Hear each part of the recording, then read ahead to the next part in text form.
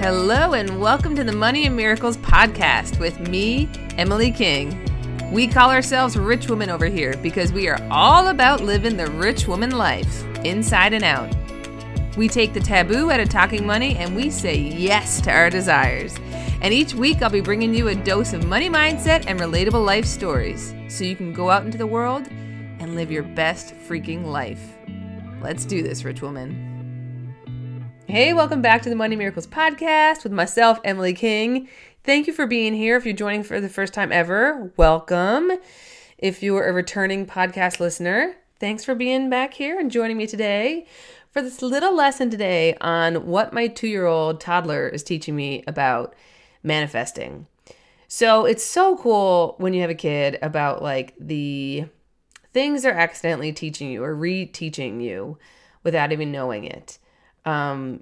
You go through this like kind of relearning process when you just peel back and go back to the basics. And it's so cool. But the other day, I should back up. Kids, they have the many phases that they go through. And the phase that my toddler is in right now is wanting more. So in the morning, we'll get up, we'll go out into the kitchen, I'll get her in her high chair, and she wants Cheerios to start her morning. That's kind of been the thing lately, is a bowl of Cheerios to kick off. No matter if she's having eggs or pancakes or whatever, she wants Cheerios too. So I get out her little bowl and I pour up her Cheerios and I put some milk in there. And the bowl isn't even poured up when she's saying to me, I want more, mommy. I'm like, well, finish what you have there first and then I can get you more if you're still hungry. No, I want more. So anyways, sometimes I just say, no, eat what you got. And then sometimes if I'm just like, whatever, yeah, okay, I'll pour her up even more. So she already has Cheerios in her bowl. She's asking for more. I pour her up more. What do you think happens after that? Does she go, oh, thank you? No. She says, I want more, mommy, I want more. I'm like, Zoe, I just gave you more. Eat what you have there first, and then if you're still hungry, I can get you more. This was going on for days. This first kind of occurrence of this. This happened for days in a row. When I finally realized, I was like, holy shit. God, are you teaching me a lesson here? So let me explain. In the work that I do, and just as us humans, right, we set goals. Most of us set goals. And I'd be willing to bet you have set a goal at some point in your life. It could be to have 5 clients sign up for something. It could be to have, $6,000 in savings that you can take a vacation this summer with your partner. Whatever it is. And as humans, we want the result when? Yesterday, right? We are probably more of an impatient world than I think we've ever been. And it's not to blame us. It's just the environment that we're in. We're in such a fast-paced, instant gratification world, right? And with that, we want our results yesterday. And with that, we lose our patience and we lose our trust. And we become like the child that says, I want more, when they have something right in front of them. So the lesson here is the classic, be grateful for what you freaking well have. Knowing more is on its way. And you don't have to keep asking for more, right? When you can really bathe in the joy and the love and the excitement of what is, you become that magnet for more. So let me give you an example. I busted myself just even yesterday. Literally, I was writing out my journal that I have a goal of selling 1,000 of my Oracle card decks. And in sharing that, I'm going to share the link with you guys in the show notes if you would love to order yourself a Money Miracles Oracle card deck.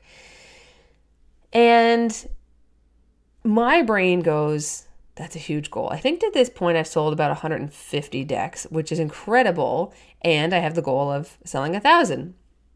So my brain goes, all right, when you get to 1,000, when you get to 1,000, and then you can celebrate when you get to the 1,000. But until you get to the 1,000, it's just like head down, slog it through, sell the decks, right? What kind of energy is that to be in, for one?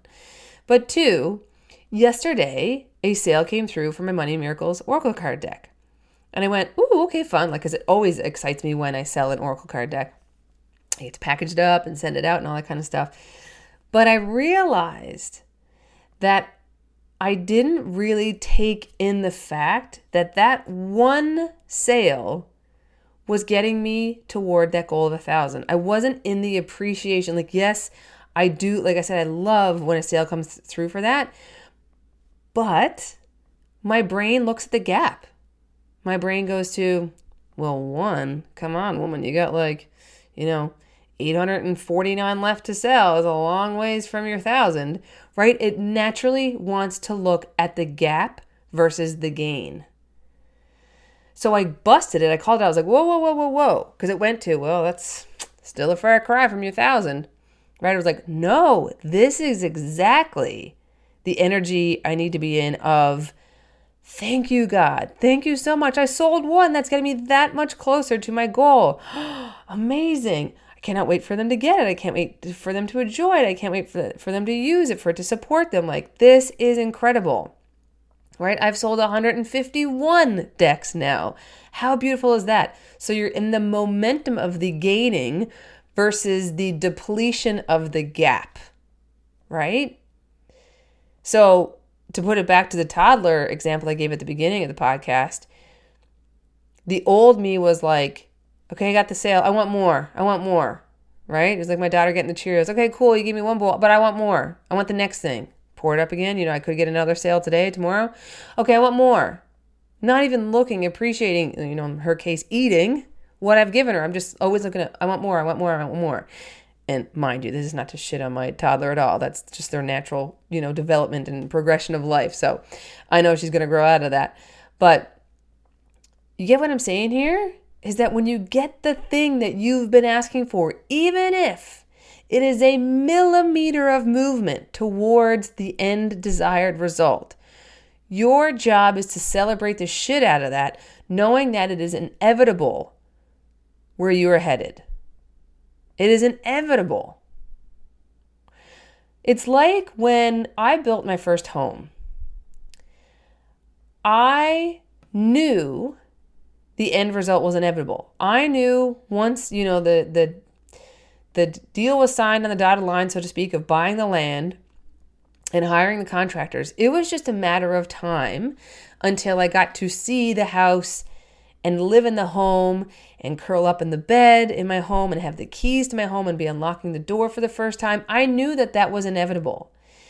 So on the journey, I freaking loved it. Like, I remember pulling up to the property for the first time when the foundation was poured, and the excitement and the joy of that. I didn't pull up to the property, look at the foundation and go, I want more. Where's my roof? Where's my windows? Where's my paint? Where's my gyprock? I was like, oh, foundation has been poured. Oh my God. And I remember so clearly when they had framed up the home. It was still exposed and open to the elements. There was no roof on it at the time, but just like the walls were framed up. And like the floors, the MDF floors were just laid down so you could actually walk around. I was like, oh my God. And this is going to be our bedroom, and this is going to be the bathroom, and this is going to be the kitchen. Like, oh my God. We were still months and months away from the finished product. But why could I get so excited? Because I knew the end desired result was inevitable. We weren't just going to stop there and then be like, all right, this is it. That's all you got. Okay, Emily? No. I knew I was getting a home at the end of it. I knew it was inevitable.